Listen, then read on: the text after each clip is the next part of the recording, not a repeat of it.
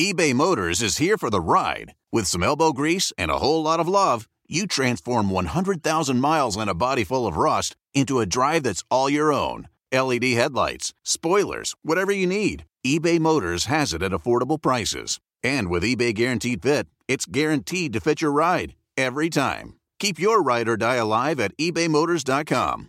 Eligible items only. Exclusions apply. Do you want a beautiful lawn? Enter True Green, the easiest way to get a great lawn. Just water and mow, and they'll do the rest. Weed control, fertilization, aeration, and more. True Green is the official lawn care treatment provider of the PGA Tour, and they have a verified best price, which guarantees you the lowest price with no compromise on quality. You do you. Let True Green do your lawn care. Visit truegreen.com, TRUGREEN.com, to get the best lawn at the best price with the best people. Guaranteed.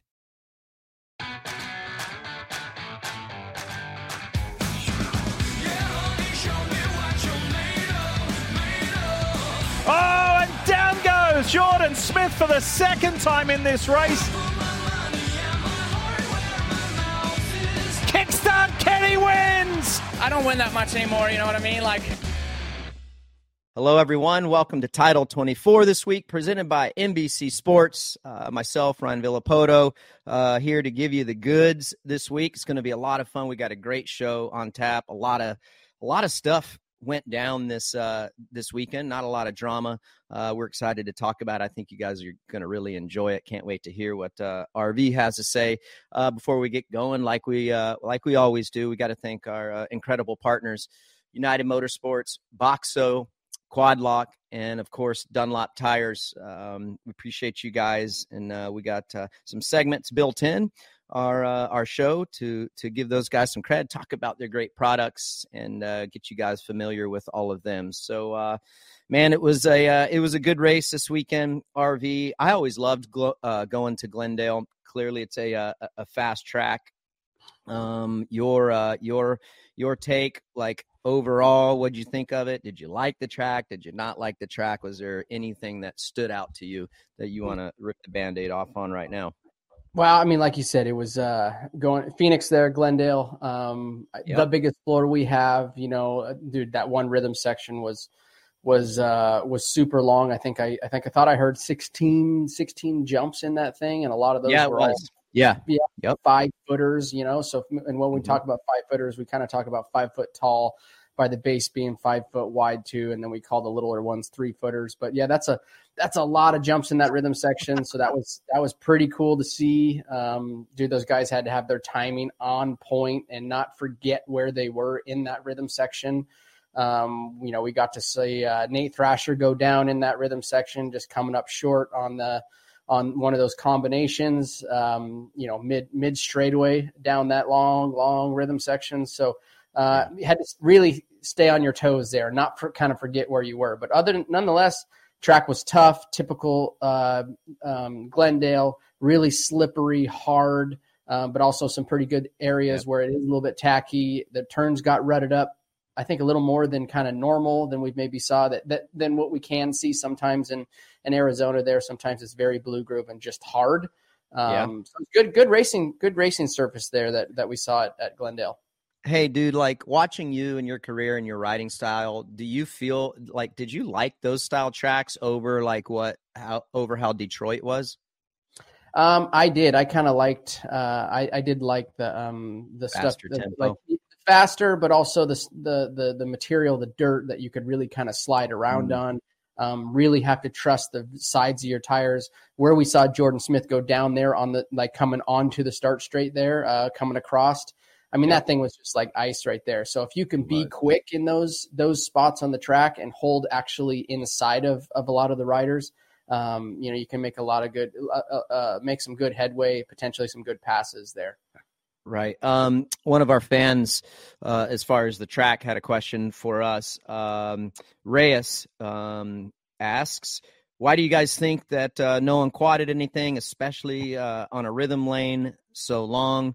I mean, I haven't asked you this, RV. So why do you think we didn't see anyone quadding anything? Go for it with the rhythm lane. I mean, watching that rhythm section all night throughout Race Day Live, the day program, and then into the night show and into the main broadcast, like those guys, a lot of those rhythm sections, were they holding those 450s like wide open? No, they weren't. But it wasn't a slow rhythm section. So if you would have popped off a quad in there, it would have been massive, jump, right? So, and we got to see some in the presser with, that was one of the questions that Jason Anderson got asked and answered too.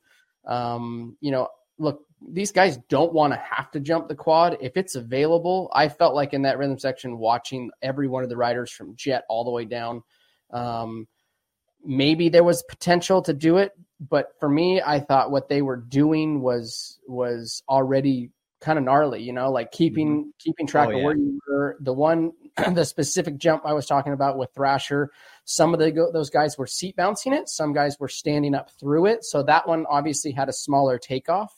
And as you start to generate more speed through that rhythm section and you get towards the end there, it becomes a little harder to time once you get over a certain mile per hour, as you're then trying to modulate the throttle, where if you can stay, third gear through that entire rhythm section and kind of have an equal throttle through every triple, I think it's easier, it's safer. As soon as you pop off one of those quads, you're automatically going like 5 to 10 miles an hour quicker at the end of the straightaway, And then, as you know, RV and all of our viewers and listeners, those speeds start going up. And then when you quad, and if you mess up and you case something when you're quadding, you have so much speed, so much height that more times than not, you're not going to ride it out. There's no shot whatsoever. I will say this. I'm a little bit older. You never raced at the pinnacle of the sport on a two-stroke. Now, you have ridden Supercross, two-stroke on a Supercross. That's where the two-stroke was nice and longer lanes like that, RV, because you could you didn't have to worry about the speed as much because you could hit everything, especially triples like tapped in second gear. So you didn't. So timing things, you had to time stuff, but it was a little easier because you were pretty much tapped out in second. Yeah. And that's the difference, nice. Like you said, with 450, like they have so much get up and go. You come out of a turn or in that rhythm section, you give her a little too much of the berries, you're going to end up either overshooting or like you said, it really comes down to a critical situation when you are generating that much speed and that much height and you land on one of those jumps. And if it would have been a landing on a 5-footer or even the 3-footers, the smaller ones, and you come to a dead stop, like you are going down, and it's going to be pretty catastrophic, not to mention your ankles and everything else that if you case those things. So I'm glad that there was no quads Me too. in that rhythm section. I thought that, there was, I think Kenny was doing a little bit different combination in there. Yeah, Jett was. Yep, I think I watched Jett do this, RV, in practice. He was quietly doing it, and I'm like, oh, he's gonna hold this to the main event. But he would come out of that first corner, he would double instead of like roll and then single up onto that like step up tabletop thing they had. He would like hit that little roller on the inside, he would double, then backside that tabletop and then go 3-3-3 single. But I think he was sizing up the quad into the corner. That's what I think he was doing. So he ended up never doing it. But wow. And for the record, I'm with you on the quads. I know a lot of people have opinions on rhythm lanes and whoops and links and all that. I think quad, like anytime there's a quad, I think that is a recipe for disaster. I second you on that. Speaking of quads, enough of RV and I talking about it. The man, Jason Anderson, which had a great ride this weekend, he tells us about the quad and why he doesn't like them or didn't do them. Yeah, but to be honest, nowadays with quads or anything like that, I'm not going to be the first one to hit them. That's for sure. I'm too old, and to be honest, I thought all day I thought we were going to go the line that Kenny was doing where he jumped off the thing and then was going 3-3. I was waiting for someone to go big to big, and honestly, that type of stuff at the age I'm at right now just gives me anxiety. I don't even want to think about it. I feel like, to be honest, right now, a 450 motorcycle, those quads are relatively easy. It's just the amount of error that is involved with maybe it going bad or anything like that. I'm thankful that no one was willing to take that risk, because then we would all just start doing it, you know? Well, nowadays you can actually over jump stuff on the 450, and that's what makes it tough, the timing side of things, yeah. Dude, okay. Right exactly what we were talking about. And for the record, all of our viewers and listeners, I haven't even seen that sound bite until right now. So I'm not basing what RV and I were talking about. RV, I don't think you saw it either. And did you see that? Have you seen that? I saw it right before our show, but yes, that is fact right there. We both spoke on it. All three of us spoke on it. Kenny's actually four of us, Jason, Kenny, and myself, and you. So, no, that's exactly right. These bikes have so much power. The timing is the critical part. And like Jason said, it was big to big. It wasn't big to a smaller one, to a 3-footer like I was talking about. It was a 5-footer to a 5-footer. If you were to actually step that off, you're probably looking at close to 70 something feet in the middle of a rhythm section, carrying all that speed. So if there were a mistake at that speed, it's very, very catastrophic. So, like he said, I was glad that nobody did it. I thought it kept the racing close, because as soon as somebody pops off one of those quads, it's automatically like half a second a lap, and then your race could get broke up and pull away, or like one mistake, you could have a guy completely out of the series if he falters on a quad like that. Right. Shifting gears to the 450. We're going to get into the nuts and bolts here. If you haven't yet, go over to UnitedMotorsports.com. Check their website out.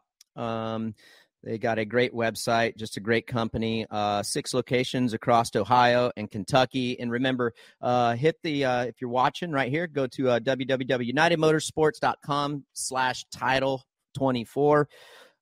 They are doing a one-time deal where when you sign up, you get $15 credit to your first purchase, and then they're going to be picking out winners each week to give an additional $50 to a purchase. So really cool what United Motorsports is doing, and we appreciate you. And with that said, that leads us to the United Motorsports moment of the night. And RV, of course, it's going to be Ken Roczen, just an incredible win. Does it come as a surprise? Heck no, it doesn't. I mean, you go back to A1. I was talking to my dad yesterday about this, and, go back to Anaheim 1. The guy crushed it in the heat race. Then he goes down, and then he's been in a slump ever since then, I feel like. So on paper, isn't a true result of just how well he's been riding and what he's capable of. Just dude made it happen. I mean, did it come to a surprise as you, or like, what did you think when you were watching Kenny? I figured before the season started, we had Kenny with 1 to 3 wins. Nice. When this thing all wraps up in the end, rode really well, like you said, at Anaheim 1. Then we had our 2 mud races. It was bound to happen. Putting himself in a good position off the line and riding the way Kenny can ride. And I think that track, Glendale, it might have suited his riding styles a little. Kenny very smooth on the throttle. His whoop speed, I thought his motorcycle in the whoops this weekend, I thought was maybe one of the best motorcycles out there. For sure. Especially heat race qualifier, like he was able to just blaze a trail through the whoops faster than most. So looked like the bike was working well. Kenny was in good headspace. He rode phenomenal, 0 mistakes. And that's the Kenny that we know. And I think he can do it again too. I think he's gonna win a couple more by the end of time we wrap this series up. But he's looking well. The Suzuki's is working well too. It's pretty. I said this last year. It's really cool to see. This is that HP Suzuki team and them coming together, and Dustin Pipes and his dad putting that thing together with Progressive. And they got a couple wins this, from last year and this seasons, and they're going to keep building on it. So it's cool to see. Yeah, that team's done a great job. And RV, you talked about them a lot last year. It was, their first year getting going. They got some great guys there. Larry Brooks in particular. with his history and the amount of success and legends within the industry that he's worked with, riders, guys like Jeremy McGrath, Chad Reed. He's got a lot of wins and championships, especially in Supercross. So those guys know what they're doing, and it's cool to see. Let me ask you this: when I listen to Kenny, and it's almost like he says, like he knows he doesn't win that much anymore. I don't think he said that exactly, but something along those lines. Like, what's your take on him mentally, and why do you think that it's a surprise for him to win, and why do you think that he doesn't almost like believe in himself that he can't go on and crack off 4 to 6 wins? Why do you think that? Man, I think he's chosen a little different road than the typical, Supercross, motocross, Eli Tomacs of the world. He's bounced around from World Supercross to now Super Motocross, and he jumped into High Point last year. And I also think that, look, he's got 2 kids. He's older. He's been in this game for a long time. I think I like his mentality, his thinking, and, sure, if a championship was there for the taking, you're going to have Kenny take that. You're going to have him give him a really good shot, shot at. But right now, as he sits, right, I think the points he's 20-ish or 18 or so down. So decent gap, not completely out of it, but essentially out of it. I think he's in a 15 down for Kenny right now.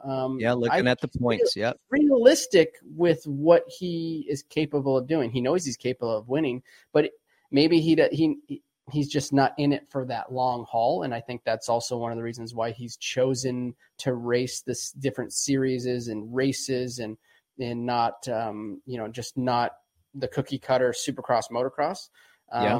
He's bouncing around. So I think it's a mentality thing. I think it's where he's at in his life, where he's at with his family and his career. He still loves racing. He can win a race. We just watched him knock down his first win of the season. Kick. I mean, dude, he whipped everyone. He put on a clinic. He put on an absolute clinic. So I think it's just probably a little bit of a mentality thing. I think if it's there for the taking, he's going to take it. But I also think that Kenny's been in this game long enough. He's had some gnarly injuries. He's been able to come back from those injuries and still be able to be one of the top guys. But maybe he just isn't really, like I said, in it for the championship, like really going to put it all out on the line, if that makes sense. Yeah, dude, it totally does. It makes 100% sense. One thing before I get into Aaron Plessinger, I want to give Ken a shout out. So if you guys haven't watched the SMX Insiders post race show, go do it. Will Christian talks to Kenny about the bike setup, and listen, it's no secret. If you guys are in the trenches in Supercross and motocross RV, you know how it was. So when he was at RCH, it was a roughy road, 120%. Now we can laugh and joke about it, Kenny and I and everyone over there. There was some massive heartburn. Kenny was young, but what he said to Will is he's like, listen, I haven't changed my bike much. And, if I go to the track and I'm not feeling too comfortable, instead of changing the bike, I would rather make the adjustment myself. And I was thinking, I'm like, damn, dude, why didn't you have that approach when you were at RCH? It's kind of like, because I would tell him, I'm like, listen, dude, I know you want your bike to work a certain way. It's not going to work that way. So like, can you, how it is, RV. You have, sometimes you just have to adjust what you're doing based on how your bike is handling. 100%. And he was like, it's gotta work this way. I'm like, dude, it's not going to. Stop thinking like that. And so Kenny, I just want to tell you, great job. I know, well, I shouldn't say I know, but RV, it's got to be so much easier on him mentally having that approach. Like, okay, listen, I know the bike's only going to work a certain way, so I need to change what I'm doing. I'm happy for Kenny as far as that goes, right? I mean, 100%. And to your point of there's some of these motorcycles do things really, really well, and they do other places on the track they're not so well. And if you fix where they're not so well, and a lot of times where they were good, they're not good anymore. You can only get the motorcycle so good. And like you said, Kenny, instead of just chasing the motorcycle, he's maybe saying, okay, this bike doesn't go well in that line, or I have to adjust. Just like back to my old Kawasaki, it liked to ride the outsides a lot. It was very hard to get that motorcycle to go inside and ride the lines. Right. Dunge ride. I would never ride the lines Dunge would ride in Supercross, because the motorcycle really didn't do it well.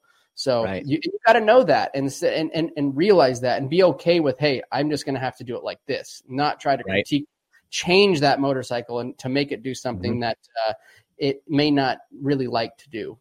Yep. Good stuff, Kenny. Hey, TDS 404. Is there anything that's going to stop Kenny now that his confidence just went to the moon? I mean, I think the only thing that's going to stop him is himself and some other great riders. Listen, the field is so deep, and we're going to talk about this. I don't know. I can't sit here and tell you what is going to stop him. I mean, dude, he's good. I don't think that I wouldn't say that he will get on a roll by any stretch, but I mean, I don't. That's a good question, right?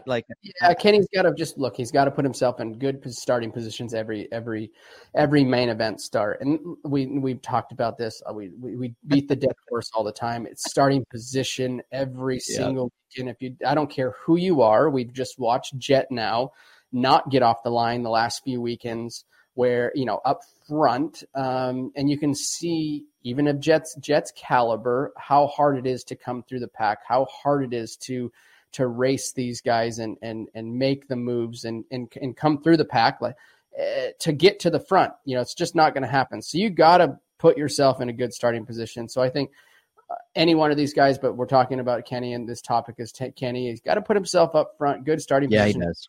Did right there. And I think he has more shots, like I said, to win more races this season. And last thing on Ken, Brandon Benham asks, do you think Kenny would be winning races or ride as good as he is if he wasn't on a Suzuki? For the record, I think he'd be doing exactly the same. So what's your thoughts? Yeah, I think that look, Kenny has been on the factory side for many, many years, and now he's like semi-factory, call it. I personally kind of like where he's at. I think that it gels with his vibe, who he is as a person. Is he serious? He is a serious, racer when it comes to race time, but Kenny also likes to have fun and joke around and freedom. Yep. And for the freedom, and this AGP Suzuki might be exactly, the perfect mesh of being able to have a decent enough platform and motorcycle, but also have the leeway he wants, on the political side with the teams and sponsors and things like that. It's definitely more free over there than it would be anywhere else. And I think that he gels with that. That's something that he wanted, I believe. As far as Jett and Eli goes, like what we got before we roll the sound, I want to get your ideas and your thoughts on the battle between Jett and Eli. What did you think of that? You may not even have thought of anything? I thought it was good to see. I got to see the presser of Jett talking about, Eli and racing Eli Tomac and passing Eli Tomac. I think that's, we have such different, age, and a huge age gap, right? You have a young kid coming up, and you have Eli basically kind of on his way out. This is one of his, potentially his last season. He hasn't really talked about it, but it could be. Right now is what we could be seeing his last season, and a hell of a season at that. I know a lot of, people are kind of giving him some, I've got on Vital, and it's like, man, Eli should retire. Do you really understand what you guys are talking about when you say? Hell no, they don't. They don't. They don't. Yes. Is he on form? Old Eli, what we saw last year before being hurt? No, he's not yet. But he's still one of the best damn riders out there. And give the guy some slack. Give the guy some more leeway. And if he ends up sticking kind of where he's at and finishes out his career where he's at, that's still still one hell of a season to finish your career on. So Absolutely, dude. And you just got me, dude. I'm gonna blow my top right now just because I was thinking about this morning. I'm like getting ready, kind of mentally preparing, and I'm doing my workout, and I'm thinking, like to your point, you got on the boards, and people just, they're chirping. And here's the thing, okay? Think if Eli didn't race this season and he went out the way that he did. Take everything into consideration. Think of the type of competitor that Eli is. Think of what he's accomplished and just, what he is as a whole, as an athlete. He said in the offseason he didn't want to go out that way, okay? And that he wanted to go out there and give it another shot, okay? I would rather him do what he is doing than have not or it have ended the way that it did. So listen, is it working out the way that he is hoping right now? Probably not. Is it still early? It's getting a little too late in the season. We only got two more races, and we're halfway through the Monster Energy Supercross series. So, but after that, if he doesn't figure it out and he doesn't get to where he was last year, who cares? Dude, he's going out there. He's doing the best that he can do. And you know what? That's all you can ask from the guy. It's a completely different season. This season is top of the history charts as far as competitiveness and how close the championship battle is. One of those reasons is because, knock on wood, because so many guys are staying healthy. So it's going to be in nature is going to be harder for that guy. Give the man a break. I think he's doing all right. And you know what? If he's not the Eli of old, who cares? At least he's not a quitter, and he wanted to go out and give it another try. Still out there. Yeah, be thankful that he's still out there, that he's still putting right, dude. It's like, come on, man. Like, right. And you know what? If he gets going, great. That'd be a hell of a story, and it'll be great for the sport. And then he can retire. For everything that I'm hearing, I feel like this is going to be his last season. Yep. But you know what? I commend the dude for going out there and wanting to go out on his own terms and not ending it the way that it ended last year for him in Denver. And you know what? If he doesn't reach the true peak of where he once was, probably not going to. Who cares? He's still a bad man, and he's going to be on the Mount Rushmore of the sport. He's the second winningest Supercross racer as far as wins go of all time, behind the king of Supercross. So, man, I just get off the dude's back. And what you said, RV, embrace the dude. Be pumped for him. Yeah, and not to mention, guys, he's already got one Triple Crown win. It's not an overall yet, but it's a gate drop against all the same dudes, and he ended up on top of that step in the third Triple Crown at Anaheim too. So the guy's not far off. I think he ain't no scrub, bro. And everybody's got to if this is what you're watching of his last hurrah, you better be thankful for it, because it's going to be gone and over with. And everybody, then pretty soon you'll be back on Vital, everybody, and been like, man, I wish Eli was back there. I see that all the time. Man, I wish you were racing. It's like, yeah, well, it's long gone now, buddy. So, so that was dude, awesome stuff. I agree with you. So kind of like what we were talking about with the quad. RV and I just sitting on our couches, retired, talking about what coulda, shoulda, and what we would have done back in our day or not have done back in the day. Jett Lawrence talks about racing Eli and what that was like, because in the offseason, Jett had said that he looked forward to racing Eli. And you got to think about this, is Jett has never – when we roll this tape, you got to keep this in mind, that Jett's really never raced with Eli very much, battling, okay, and learning what Eli does, maybe learning what Eli doesn't do. So just keep that in mind, even though there's been, six races throughout the series. Yep. Roll the tape and let's see what Jett says about racing Eli. It was just kind of learning this, obviously how he kind of flows, and kind of learning where kind of the kink in the armor could be almost. And it was cool. It was cool to kind of follow him, because obviously nowadays it's not like the exact same as the beast as he used to be. But it's still Eli Tomac. So it's kind of cool to follow him, just learn off him, and this kind of I just got close enough of where we can kind of maybe make a a pass, and I was looking forward to a battle, but I was able to kind of just get on the inside of him a little bit and still leave a bit of room, and then kind of just put my head down and just keep on clicking the laps off, and I got a safety net with a bit of a gap, and just I kept on trying to see if I can chip away to Jason, but I just ended up running out of time.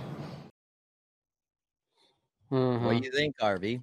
Yeah, no, I look, like you said, Jett hasn't really got to follow Eli very much.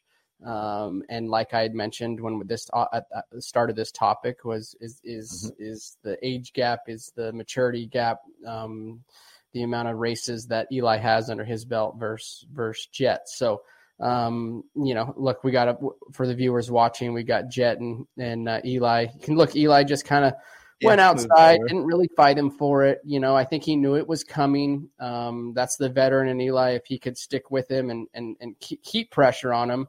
But I don't think he wanted to, have Jett behind him. Roles reversed. He wanted to be the follower behind Jett there, and maybe he could learn something and see where he can elevate his speed a little bit. That's what I think Eli's missing right now, is just the speed necessarily isn't there. He doesn't want to hang it out as much, maybe, as we've seen in the past. And I thought it was a good interview from Jett. You think they're gonna beat him up as far as like what he said? He's not the I think they might beat Eli him of up. old. Yep, I think the fans might beat him up a little bit. I chalk that up to, once again, is being young and not being in that position. I thought I read between the lines. I hear what Jett is saying. He's stoked to be able to ride with Eli and see where his maybe weak points are. But nonetheless, he was able to make a quick move on him and pull away. So I'm hoping to see that Eli, he's not out of the game just yet, but I want to see if he can bridge that gap, and we, not even for the championship's sake, but just for race wins, and see if he can get back in there and solidify himself as win some more of these races on his way out. If it is his last one. Yeah, I would say this much. And if that was for the win, that pass was for the lead, I should say. You talk about the changing of the guard. I think that was one of the topics of the opening of the show in Anaheim. RV is like, have we seen a changing of the guard? And if I'm Eli, I would have been pissed. I'm like, why are you guys just chalking it up as there is a changing of the guard? And does Eli feel like that? And I don't feel like that was a changing of the guard type of move, because it wasn't for the win. It was late in the race. And I think, to your point also, is that, there was an element there where Eli was probably like, let me follow this dude and for as long as I can and see what he's doing. And maybe I can learn something that's going to help me get back in the position to be in this championship battle. So I don't know. I don't think it was CD HD HL 230. That's a heck of a handle there. Why didn't Eli put up much of a fight against Jett and basically let him by? RV, you answered it. You said exactly right what you thought and why he did that. eBay Motors is here for the ride. With some elbow grease and a whole lot of love, you transform 100,000 miles and a body full of rust into a drive that's all your own. LED headlights, spoilers, whatever you need, eBay Motors has it at affordable prices. And with eBay Guaranteed Fit, it's guaranteed to fit your ride every time. Keep your ride or die alive at ebaymotors.com. Eligible items only. Exclusions apply. Do you want a beautiful lawn? Enter TruGreen, the easiest way to get a great lawn. Just water and mow, and they'll do the rest. Weed control, fertilization, aeration, and more. TruGreen is the official lawn care treatment provider of the PGA Tour, and they have a verified best price, which guarantees you the lowest price with no compromise on quality. You do you. Let TruGreen do your lawn care. Visit TruGreen.com, TruGreen.com, to get the best lawn at the best price with the best people. Guaranteed. Life is a highway, and on it there will be many chicken sandwiches. But there's only one McCrispy. So go ahead and hit the turn signal if you know about this juicy gem of a detour.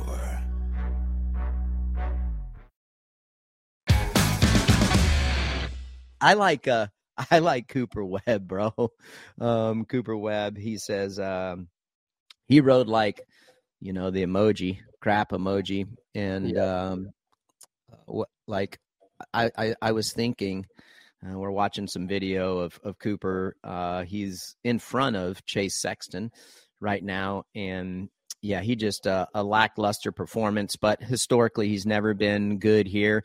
Myself personally, I feel like because he's never been good here, and I wanted to ask you this, RV, do you feel like maybe the tempo and the faster track doesn't suit his style? Do you think there's any validation to that comment or not really? Yeah, I look like it's historically he hasn't done the greatest on hard pack is probably what I'm going to go with. If anybody ever really watched Coop come into his turns, watch how aggressive, how strong he puts on the front brake, right? So his riding style is very aggressive isn't the word, but he knows how to turn that motorcycle. He knows how to bring that motorcycle in there under major load under the front wheel. And when it's slippery like this, when it's that type of dirt, that texture, maybe he's just not as comfortable as, once we get to the East Coast where he can really dive in there and grab that front brake. I've heard in the past through the pits of like, there's nobody that uses the front brake as much or as hard as he does. I've heard it's pretty, Carlos actually, when he was at Red Bull KTM, he had mentioned that to me. He goes, the guy uses the front brake like massive amounts of power in it. And so potentially that's what it is. But, I think that wasn't a bad showing. That wasn't a bad outing for him. I think he's still in this thing for, I think guys don't sleep on Coop because once we get back east, we get to Daytona, we get where the dirt tends to be a little more tacky, where those very inside lines are really strong, where Coop's really strong on those very tight inside lines. I think we're going to see him, get some more of these wins. Yeah, I think it's going to be a lot of fun. Hey, what'd you think of that move by Coop, just using up the track on Jett? Yeah, right here. We're watching what'd you think of that? Sand turn here. I've free game, buddy. Like, That's right. You're out there, out on the outside, Jett, I don't think it was dirty by no means. Coop kind of made a little mistake there. He ran him out into the sand, out wide. Yeah. And I would have done it to him. Exactly. That's a track, right? Heads up racing, knowing what's happening, running them out wide, using up all the track, and end up having Jett go off the track and jump back on, obviously right there in front of mechanics area, but nothing too crazy. I know. I think I saw a comment of like, off the track and he's back on the gas. Well, he was literally off the track for like 5 feet, right? That was the safest point of entry back onto the track. And he just followed suit right back into the pack that was behind him. Yeah. And I feel like the AMA, they, when you get knocked off the track or pushed off the track, it's a little different than self-induced where you're making a mistake and you go off the track. Like that was kind of, everything is a racing incident. I know like the people on the boards are going to chew us up for that if we make the wrong call here. But at the end of the day, he lost positions. As you'll see, that probably would help the situation. Look, the dude is completely out of control right there. So anyhow, I got to give massive props to Chase Sexton, RV, for a couple of reasons. Number one, letting us all know that he was a little banged up, because if he hadn't, we would have been chewing him apart right now, and him riding like a scrub. So thank you very much, Chase Sexton, for being open and honest. I guarantee you, you saying that and us sharing it on the broadcast didn't change anyone's race strategy, I don't believe, and it didn't hurt you in any way, shape, or form as far as results go. And it gave us an opportunity, RV, to just say, hey, look, dude, go out there, do the best you can, and we made him look like a hero, or didn't have to wonder why he wasn't performing at the top level. do you even want to comment on how he rode or what? Like, he rode well, dealing with a bone contusion, especially on that track, the high speed, how hard it is too, like the dirt being very hard and blue groove. The feedback through the motorcycle is much more than on, say, like Detroit, right, where the dirt's a lot softer. So probably a major struggle for him, but he went out there and left it all out there on the track. I'm sure he wasn't stoked with the ride, but he did what he had to do and stayed in it, kept this thing alive for himself. It's going to be interesting to see how long that sticks around. If that's a nagging injury, is it a week and then we're back to kind of normal, or is this going to be something that he has to deal with through a couple rounds? Because if he has to deal with something like that, hand injury through a couple rounds, and we have a couple off nights like we saw him be par for the course because of his hand, that's going to be pretty devastating in the championship hunt and the points, So let's hope. Let's get the red light therapy. Let's get the ice bath. Whatever we're going to do, whatever he needs, and let's try to get that thing healed up so we don't so he doesn't lose any more ground.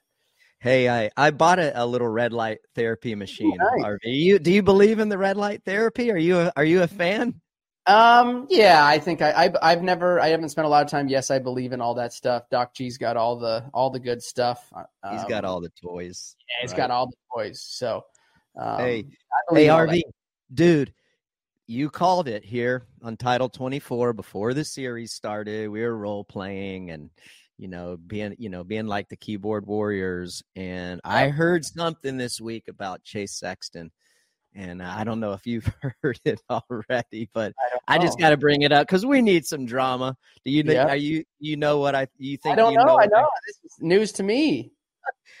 I heard that he's at the Baker factory now. Oh, is that what you heard? Yep. Okay. I heard that. You said, hey, you gave him 5 to 6 races, and if things weren't going the way that they needed to be going, he'd be back there.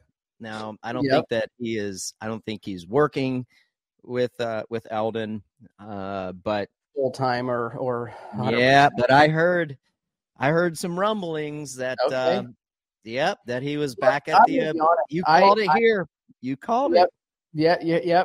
And I'm going to be honest. Maybe some of the fans are disagree, but I think that that's something that Chase needs to explore.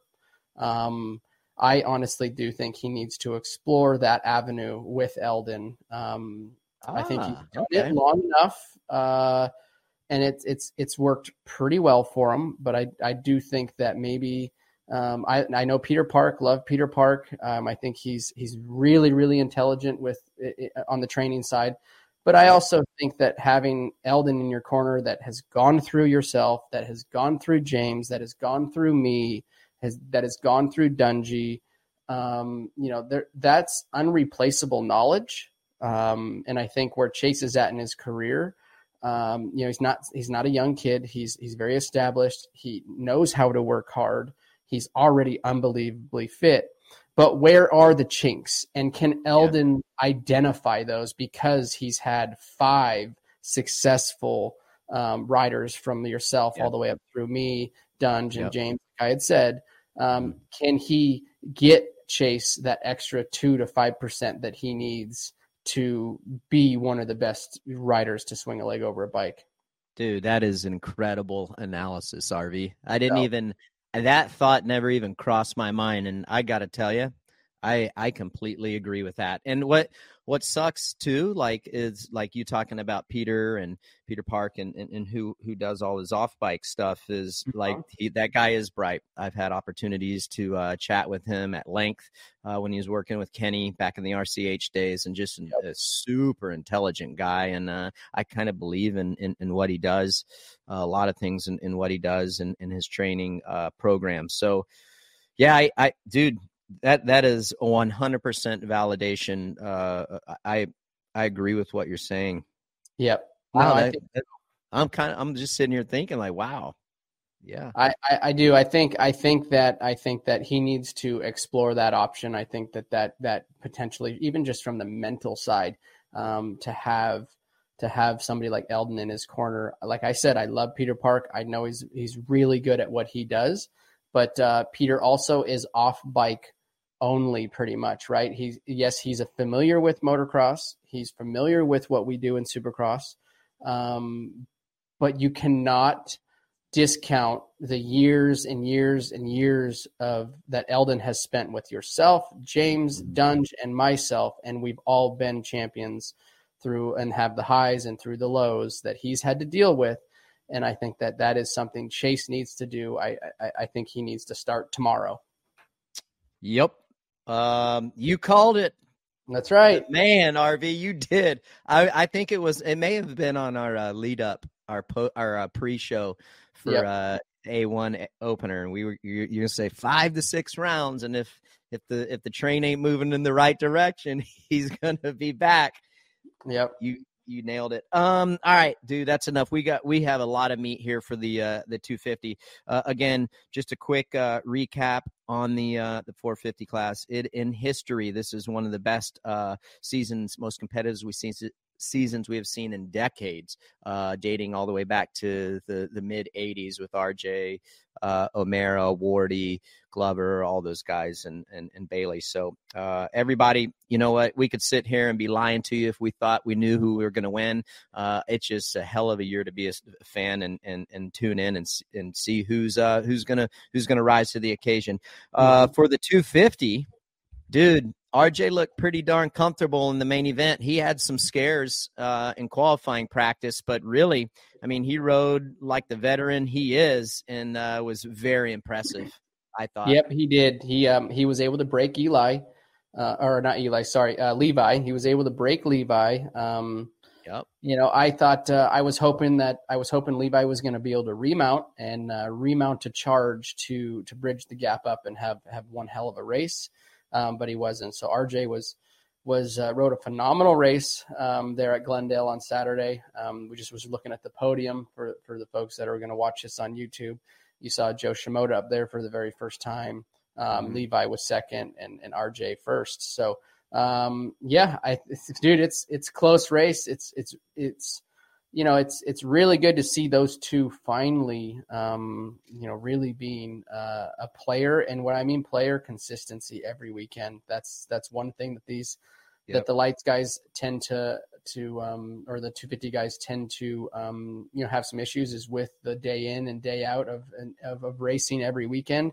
But they're showing up every weekend, Levi himself and RJ. So this thing's gonna go down to the end, and I'm stoked. It's gonna be one good championship fight. Yeah, you got three great guys, three riders, very similar in speed. We're looking at points right here, and you can see Jordon Smith is behind 4 points, and then RJ is only behind 5 points. The biggest thing I think I would give RJ Hampshire even though he's 5 points out of the lead, I would give him the benefit right now only because he won.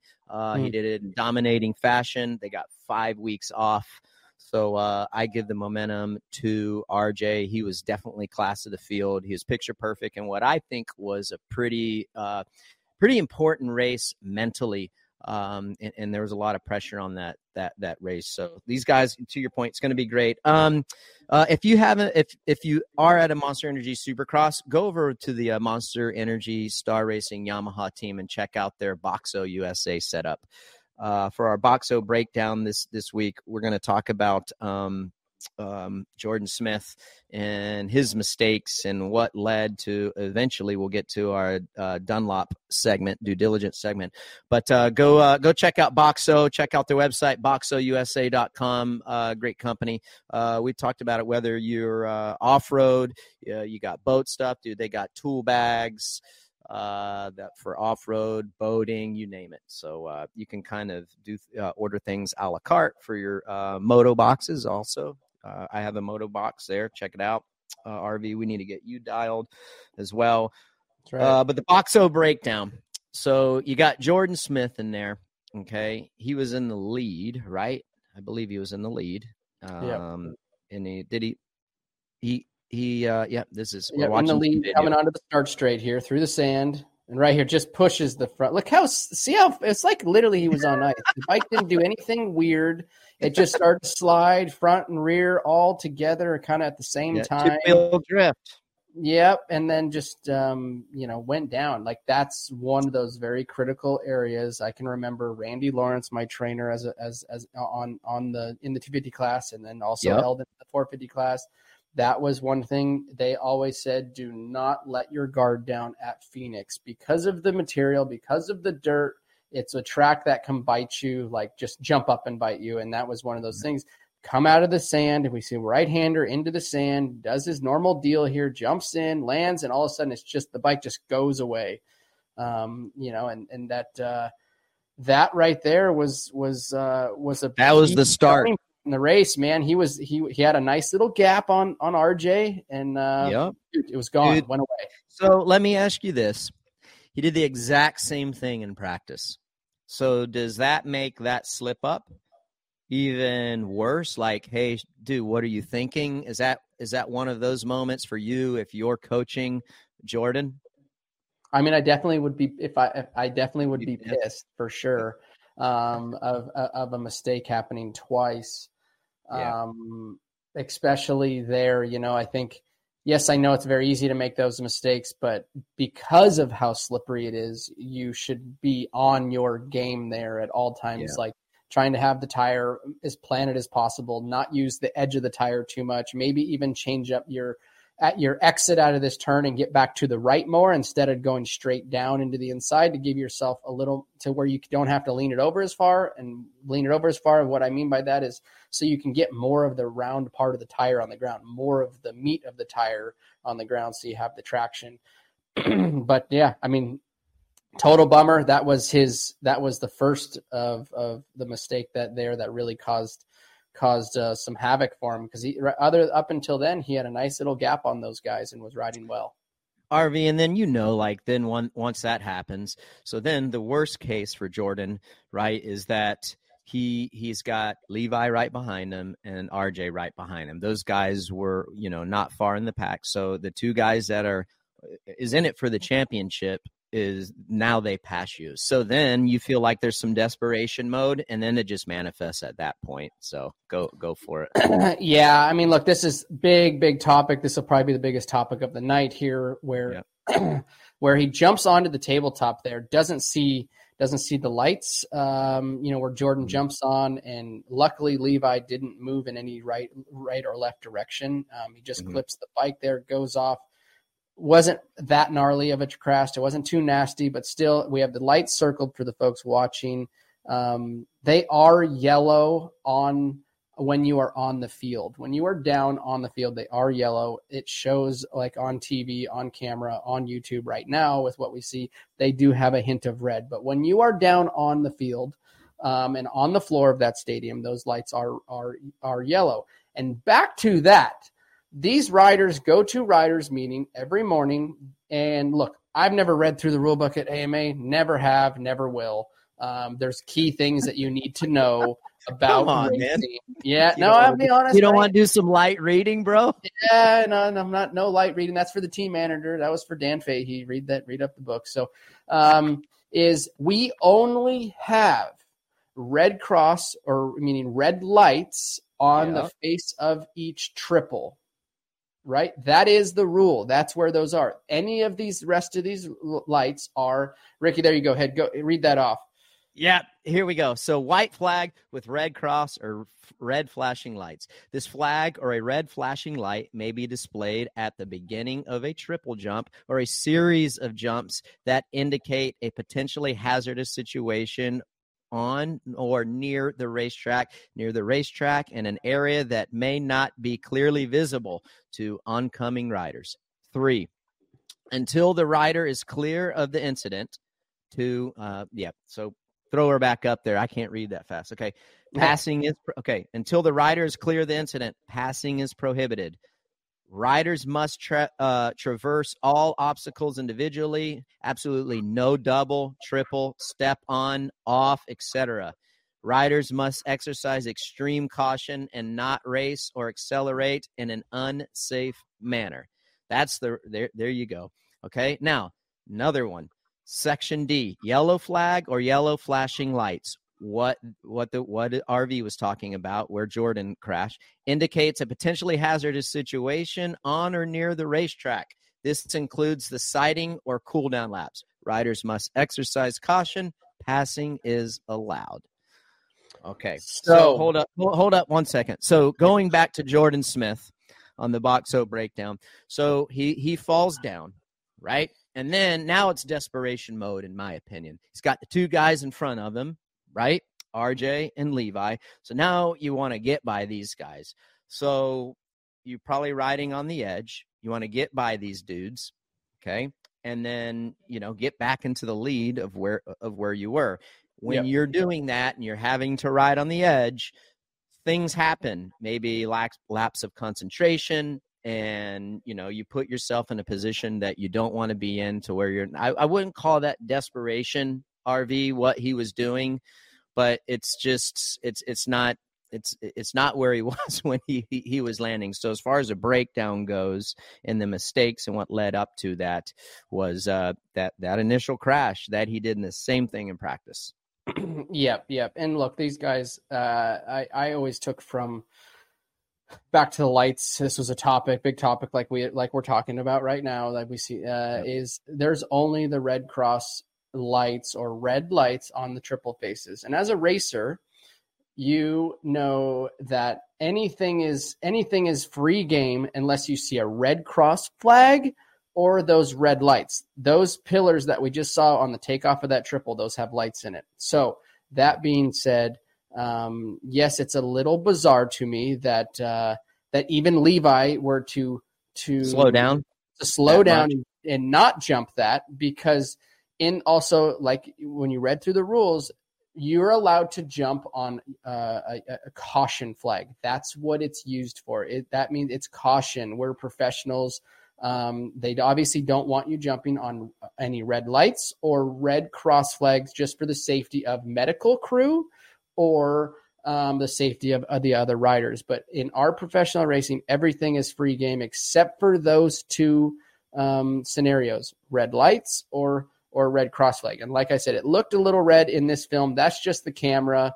That's just what the camera is showing. But when you are down on the floor, it is yellow. So yeah, do your homework, guys, as racers. That is your job to know where you can make up time. For instance, can you imagine right there if Jordon would have been more on his toes and anticipating maybe something that happened, being able to make a quicker decision while Levi goes double and then rolls the tabletop. Here comes Jordon, triples on and off, boom, right back into second place. Totally capable of doing that. Yep. So here's we're watching the replay, and now we can kind of break it down. So assuming, and then I'm using the telestrator and trying to show, like, I thought that the lights are red. I think that you could say from a TV standpoint, they look red.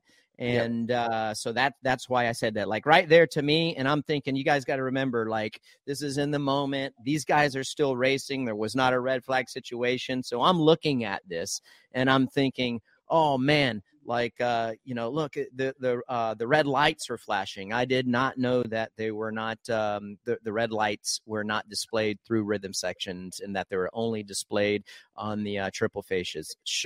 Me being an analyst, should I have known that exact rule? Of course I should have known it. I will take personal responsibility for not knowing the exact rule, but I am like RV. I've never ridden the rule book, the whole rule book. I've only read sections of it. This leads us to the Dunlop due diligence section of the podcast. Dunlop, thank you very much. They are a new partner this year for season 2 of Title 24, and we're glad to have them on board. I bet the riders are asking a lot out of the Dunlop tires this weekend. Glendale notorious for lack of grip, so having Dunlop tires on your motorcycle is certainly going to be a help, no doubt. And it just leads us into what we've been talking about in the red flag situations. As you said, RV, the red flags are only the red flashing lights are only displayed on triple faces. Yes. Not in the rhythm lanes. So when we were on TV, if we could roll this replay of what happened with Levi and Jordon. I'm on the broadcast. I'm looking. I'm like, okay, that light looks red to me. I did not know that. I should have known that. I will be briefed on some more of the rules. Nevertheless, RV, you talk about it. What, like when they're at the riders meeting and you're going over Red Cross flags, do they still go over Red Cross flags and blinking lights and all that fun stuff at every riders meeting in the procedure? It's been a little time for me that I've been at a riders meeting, but as far as I'm concerned, yes, I believe they do, and 100% they do at Anaheim 1, right? Once these guys get the whole tutorial at Anaheim 1, now as from the rest of the races on, it's a little more of a hangout session and having your coffee down there at riders meeting. But yes, they do run through all of those. And here's the other thing: if you're not that versed on it, get versed on it. If you don't know exactly what this means or that means, or you really want to, dig into it, because the penalty is big. You jump on a red cross, it's a big penalty. You cannot afford to have that. For instance, in that scenario, if that were to be a red cross scenario in that rhythm section, Jordon Smith would be under major scrutiny right now and be docked positions, potentially points. And that would be catastrophic for his championship hopes, right? Yep. His championship hopes at that point, not out of the scenario. But these 250 guys, we're coming down to, there's only a few races left, so every point counts. So that being said, do your due diligence, know what the lights mean and where they're at on the track, and scenarios. If he was scared of jumping on that, because he wasn't sure. Well, to me, that you need to know what that means, because if you would have gotten landed on by Jordon Smith, that could have been his championship hopes over a stupid mistake by not really kind of knowing the rule. Yeah, and so for the record, yes, they do. They send out an email. And are briefed on it before each rider briefing. So all the rules are clear each and every weekend, again, before the rider briefing via email at each round. So I you know what, I will say, even though in this instance, Levi not knowing maybe exactly how the situation was, if you don't know the situation, and I was talking to somebody about this morning, if you don't know, because I've been in this situation before, and this is why I'm sharing this story, is I would err on the side of caution. So if I wasn't sure about what to do with the Red Cross situation, I would make sure that I wasn't going to be penalized, even if I was going above and beyond, like what Levi's doing right there. So he's looking, he's like, oh, what should I do? I don't really know. Rather than saying, oh, it's yellow right here, I'm good to go, there's no Red Cross flags, I can let it eat, So he erred on the side of caution. I appreciate him for doing that. I think that's the smart thing to do if you don't know exactly. But at the end, exactly what the rule is, but at the end of the day, RV, I back you. You better, if you don't know all of them, you better know those rules 120%, right? There's too much on the line. Yep, there's too much on the line. There's a championship on the line. There's all these points. There's all this bonus money. There's just you can't afford to have a mistake like that. That's right. So the Dunlop due diligence section of Title 24 today is, you know what? The riders need to do their due diligence, not RV and myself. So it is clear though, like I'm glad now. So in a rhythm lane situation, we all know that the lights are not red. If you see a flashing light, they are yellow. Let it eat unless you see the Red Cross flag in a rhythm section. If you see the Red Cross flag in a rhythm section, you best be rolling through there. And if you're not sure if it's past the rider, when you can resume normal speed, I would give it another couple jumps just for security. Would you, RV? Yeah. No, you got to definitely But look, AMA does a pretty good job at the red cross flag. I will be honest about that. I think it's all just there's a little bit of discrepancy out there, but yeah, err on the side of caution. But you shouldn't have to err that much because you should know the rule and know where you can jump. And there's only two reasons why you cannot jump and pass: red lights or red cross flag. And that is it. Other than that, it's free gaming in this professional racing. Yeah, and yep, absolutely. There you go. eBay Motors is here for the ride. With some elbow grease and a whole lot of love, you transform 100,000 miles and a body full of rust into a drive that's all your own. LED headlights, spoilers, whatever you need, eBay Motors has it at affordable prices. And with eBay Guaranteed Fit, it's guaranteed to fit your ride every time. Keep your ride or die alive at ebaymotors.com. Eligible items only. Exclusions apply. Do you want a beautiful lawn? Enter TruGreen, the easiest way to get a great lawn. Just water and mow, and they'll do the rest. Weed control, fertilization, aeration, and more. TruGreen is the official lawn care treatment provider of the PGA Tour, and they have a verified best price, which guarantees you the lowest price with no compromise on quality. You do you. Let TruGreen do your lawn care. Visit TruGreen.com, TruGreen.com, to get the best lawn at the best price with the best people. Guaranteed. Life is a highway, and on it there will be many chicken sandwiches. But there's only one McCrispy. So go ahead and hit the turn signal if you know about this juicy gem of a detour.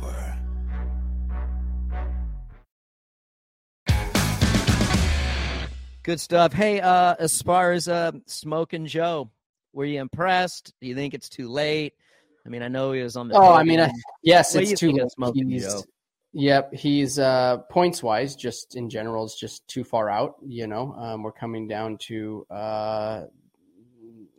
races are winding down, and he's just not going to have enough time to make up the gaps that he has on three different riders. Right? If it was one rider, you could maybe hope for a major mistake, a mechanical, and get yourself back in the title fight.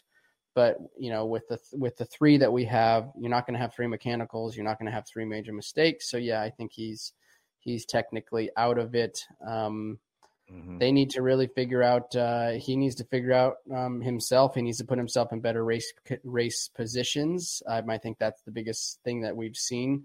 Joe's a very talented rider, is one of the best, Supercross riders out there in the 250 class. But when you start where you start and you are maybe a little timid like he can be when he's around that many people, some of these guys are just going for it, right? They don't care if you're Jo Shimoda, if you're Levi Kitchen, who you are. If they smell blood in the water or see it, they're gonna put those moves on you. I think that he's struggling with getting that motorcycle off the line. I don't think it's the fastest motorcycle out there compared to Star and Pro Circuit. Star being the leader, PC, I think, closed the gap in between what Star had last year on the PC motorcycles. And I think Honda's trailing that. And I think that's what you see. I think Honda's probably like the fourth fastest, right? I think the KTM, the Husky, those are even potentially better than what he's on it. And what I mean by it's not at this level. I'm not saying the Honda's bad. I think the Honda's a very good motorcycle, but what I am saying, that 0.5%, 1% on the line, and you don't absolutely execute your start perfect, you're not going to be in the game when somebody else has 2 horsepower on you or 1.5 horses, and they just do it. They do an okay start and they got a better motorcycle, a faster motorcycle than you. Then it puts you in a tough scenario. It puts your back gets pushed against the wall, and you have to perform 100% perfect every time. And as we know, that's hard to do.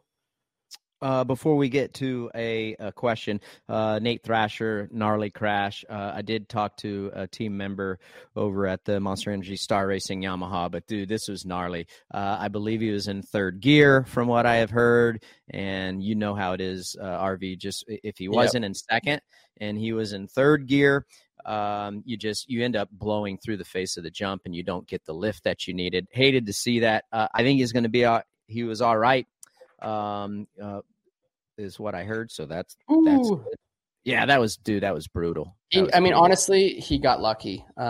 He's very, very lucky that Nate was the trajectory of where he flew off was in between lanes. If he would have landed in that same position on his butt, lower back area on track, or on track on top of a jump, let's not even do that. Have been the worst. Exactly. So was very lucky that he ended up being off the track. But to our point of what we were talking about earlier in the show with that long rhythm section and adding the quad in, those jumps were already kind of gnarly, right? Like it was. Yeah. They're steep, they're big, they're tall. So when you make one mistake just like that, you case it, and you can get away with a decent case, but he just had too much of his motorcycle on the front side of that jump. You can see right there, pow! Like only his front wheel hit the tip of the jump. Exactly, and the back was way low on the takeoff there, and look, they got stiff suspension. They got all the best stuff to try to combat all that stuff. But when you're going that speed and you have that inertia behind you and you case something like that, and man, it's like concrete. Those jumps are not soft. So he's going to be all right. Yeah, he's going to be all right. Yeah, he's got a bone bruise and a concussion. So I'm sure he'll go protocol, but he's got 5 weeks off. But good to see that, outside of the concussion, glad nothing was broken. Preston Harvey, 98. Do red flags rule need to be updated? Lots of restarts in Glendale, none for Detroit, 250 Maine. I think that red flag rules are pretty good. I think sometimes I need to do some due diligence. I don't even know that there is a specific rule for red flag. I think, it's situational. So I think like full start or staggered start. What do you think if it's a red flag situation? That is a tough scenario, right? The red flag and restarting a race, because it totally changes the trajectory of the race and can change the outcome of the race too. But it's a tough scenario. Nobody wants to AMA, anybody involved nobody wants to pull the red flag. But there's scenarios out there, and nothing is, you're not going to get those scenarios printed out for you. It's going to be, it's all on the fly. You're shooting from the hip when you pull that thing, right? Because it's a split second decision when you decide. So, yes, could and it affects so much. It affects so many other things too. Yep, exactly. So to the question for the fans' perspective, could it be refined? Yeah, potentially be refined. But look, the last thing they want to do is pull a red flag. It screws with the racing, the outcome. It puts them delayed on time, because when they're live for live television, it's a nightmare. A lot of moving parts. Yeah, it's a nightmare for TV, RV, as you know. I mean, you've been there, especially the stuff you were dealing with RDL, dude. If you get one hiccup, it is an absolute nightmare from a production standpoint as far as live television goes. I think that's a tough one. I mean, I think here's the thing, like as far as redoing it, RV, I think if it's rather a full restart, like everybody lined up versus staggered, I think it's situational. I think if they make it to where, all right, if the red flag's thrown, we are going everybody single file, it's gonna piss someone off. There's going to be someone is going to be upset about it. I don't know that there's a perfect answer. I think we'd have to look at the data and see right. I think we'd have to look at some kind of data. That is a good question. Preston, thank you very much for that. I just, like kind of RV and I are saying, dude, I don't know that there's a perfect answer for it. And Peter said you can re-rack them and you can stagger start them. I mean, as a racer, if I'm leading, I'm pissed that we get re-racked. I'm stoked that we're single file. But if I'm racing and I'm in 15th place because I fell or I got a bad start and I'm a front runner, then I'm stoked I get a restart. So, but from me sitting here in my office and as a fan, I think after a certain amount of laps, like 5 or 6 or 8 laps, I know that there is a threshold in there where they go from stagger to gate. But if I'm the ex-racer sitting on the couch, I would say stagger start probably 90% of the time, because that hopefully doesn't change the outcome of the race as much. Yes, it brings them closer together. Everybody is now interlocked, but you're not subject to a bad start, a whole nother gate drop, and maybe you pulled the whole shot moto or the race one, and then the restart you're 10th, right? So like Jorgensen, dude, was in the lead. He's going to the main event, and then pow, dude, you have the red flag. They do the restart, to your point. And then, dude, he gets jammed up. He couldn't even finish. His handlebar was jammed in someone's. I can't remember whose bike it was jammed up in. And so to your point, there you go. Hart Kid 44. How hard is it to regroup after a red flag restart? I hated it. I think because, you just have to get back into the mindset, and you're out of your groove, especially if you were leading. Dude, it sucks. How do you do it? You just got to how hard is it? It's pretty hard because it's also all situational. It's based on, if you're having a hell of a race and you're feeling it, you're pissed, you're bummed, right? You're like, dude, I got to get back in the groove. Then I feel like it gives second and third a chance again. But if you're second and third, and you got James winning, for example, in my scenario, or Dunge winning, I can see, okay, now here's my time to shine. Like, we're going to restart, if it's staggered or re-racking. I think it plays into the guy in second, third's favor.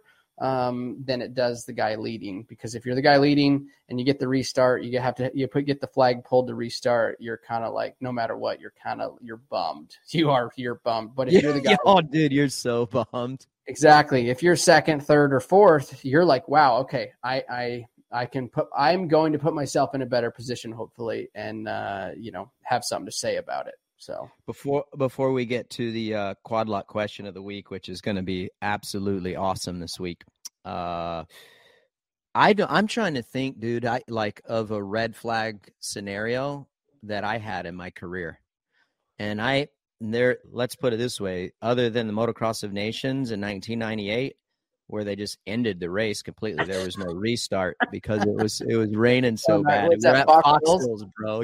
Yeah. I remember we were lined up, and it was like myself, DV was there, Vielman, and we were all lined up in this corner, and there's this massive hill, right? And you come out of this right-hander, and this huge hill, and dudes are just scattered on it, RV. And they're like, we just stopped looking at each other, and then we saw this marshal running across the field, and he's got the red flag waving. I was like, thank God, because we were just sitting here parked in the corner where there was nowhere for us to go. So yeah, I don't know that I've ever been in a red flag. Quad lock question of the week. Quad lock is a fabulous supporter of Title 24. If you haven't checked them out, go check them out at quadlockcase.com. They've been doing this segment since the inception of Title 24, and we're glad to have them on. My case came in handy today with my bike mount and my on my road bike. I got a small little one. I posted one on the Instagram the other day. So check out Quad Lock. I think you will be surprised. But the winner of the Quad Lock question of the week this week is J King 431. J King 431 asks, why is there no riders union? And why have all attempts to start one failed? Ooh, yeah, that's a big topic. Jay King, by the way, Kings Island, local buddy from up home, sent that one in. So, oh, really? Yeah, Sick, yeah. I used to ride arena cross with him. He's from Monroe, Washington. That's why. Send the question in, bro. Send the question in. So he got it in there. The Riders Union, man. Interesting What's your topic, thoughts, dude. Come on, dude. What you got? I think. I'd love to see it happen. I think we should have one. There's been multiple attempts, like he had said. I remember myself sitting in a meeting at end of the season in Vegas. I think there was about over half of the field, from privateers all the way up to myself, Chad, Kevin was there. You guys didn't invite me. Yeah, It didn't go anywhere. It didn't go anywhere. Where's my freaking Where's your invite? Yeah, you were already retired. There was no riders. Oh, this is current riders. Yeah. Yeah. So, look, I think we do need to have one to some extent. The other thing I will say is I do think Feld, Prater, Dirtworks, everybody really does try to keep everybody happy. So do I think there is a place for it? Yes, I think there's a place for it. How do we get it going? I'm not really 100% sure. I mean, I don't know about everybody's heard this story, but it's just like the story of when the lights went out in Vegas, right? All the riders stood back and said, "Hey, I'm not racing. Everybody raise your hand. Let's not race. Let's put our foot down. We're not going on with the show." And this is where a riders union would work very, very well. If you're part of the union, you got to stand with your guys. But we had, or not we, because I wasn't racing then, but the story is there was a couple riders that went out and raced. And then it was like, once one domino started to fall, they all went out there because there's money on the line. They're still paying, even though there was no lights. Was it safe? No, it wasn't safe. A lot of them didn't race it, but there were still some out there that did. I don't know. I think our sport needs it, but somebody's going to have to head it up. And the biggest thing is Feld needs to, want to have one too, want to work with the riders union. But as you add another chief inside of there, you need more Indians than you do chiefs. So that can be tough getting another player involved, to have to work with. I think for when you guys were trying to put one together, and I remember that time when you guys were doing that. Yeah, my opinion is you didn't have enough leverage, and what I mean by that is you guys did, like, the television wasn't live, so okay, you're not going to compete. Television, big deal. Not.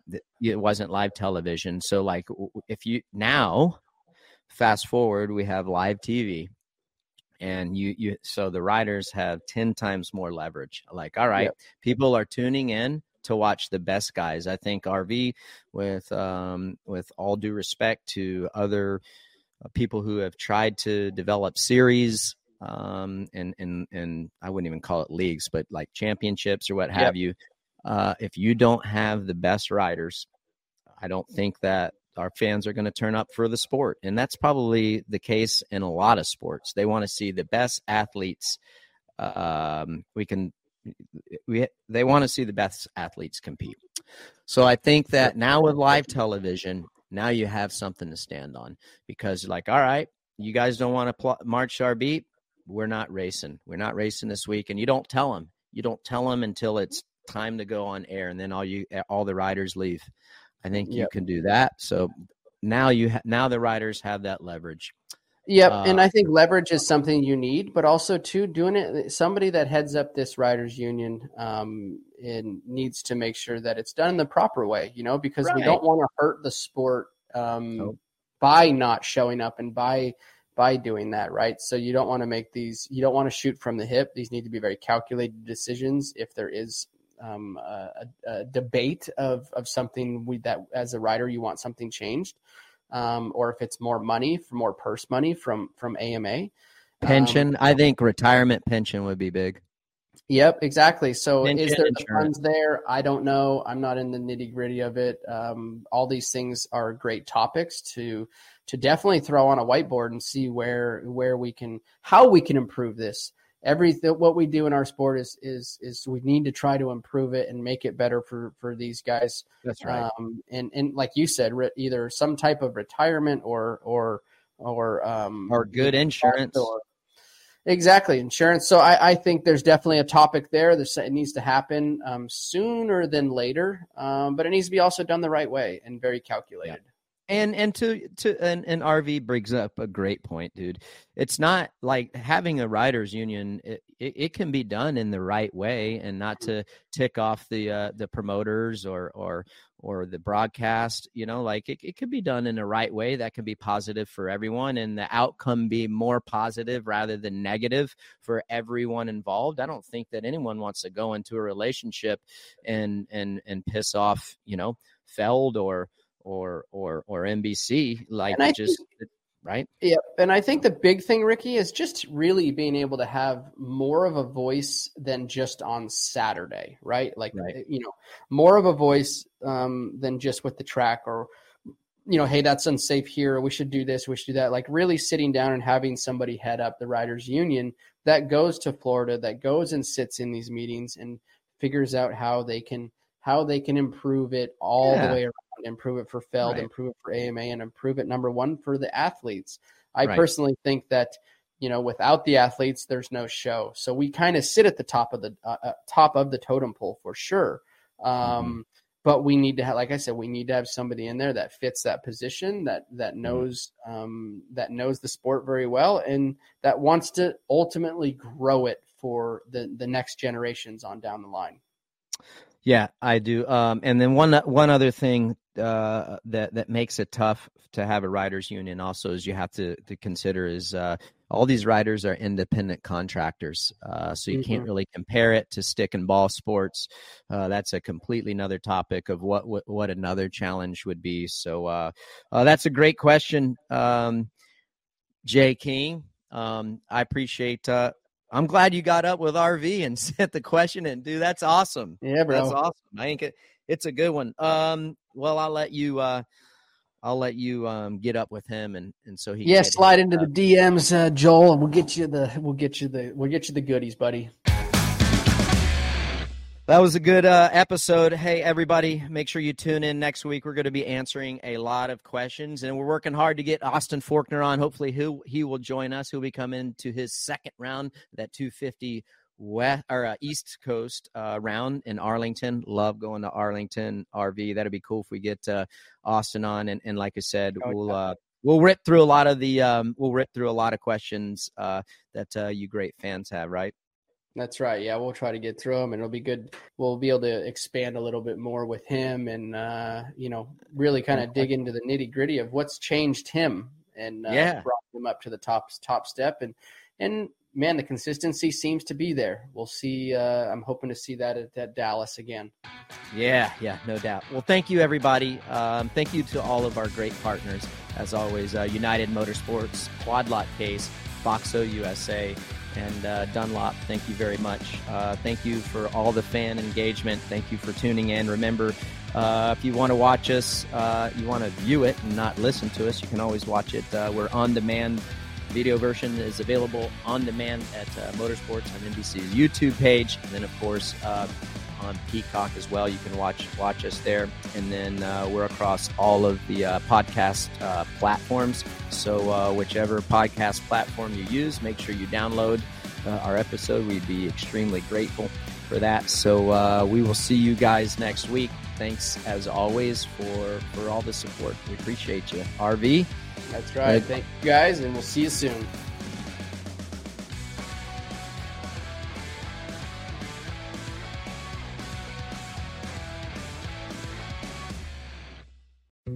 Dietz & Watson's been making meats and cheeses the right way since forever. What's that mean? It means never cutting corners, ever. It means cooking, not processing. It means our Virginia brand ham that's cooked to perfection, then twice baked to layer the flavors. It takes more time, but you can taste the difference.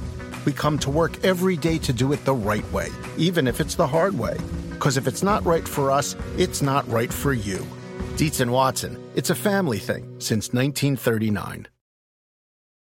Life is a highway, and on it there will be many chicken sandwiches. But there's only one McCrispy. So go ahead and hit the turn signal if you know about this juicy gem of a detour.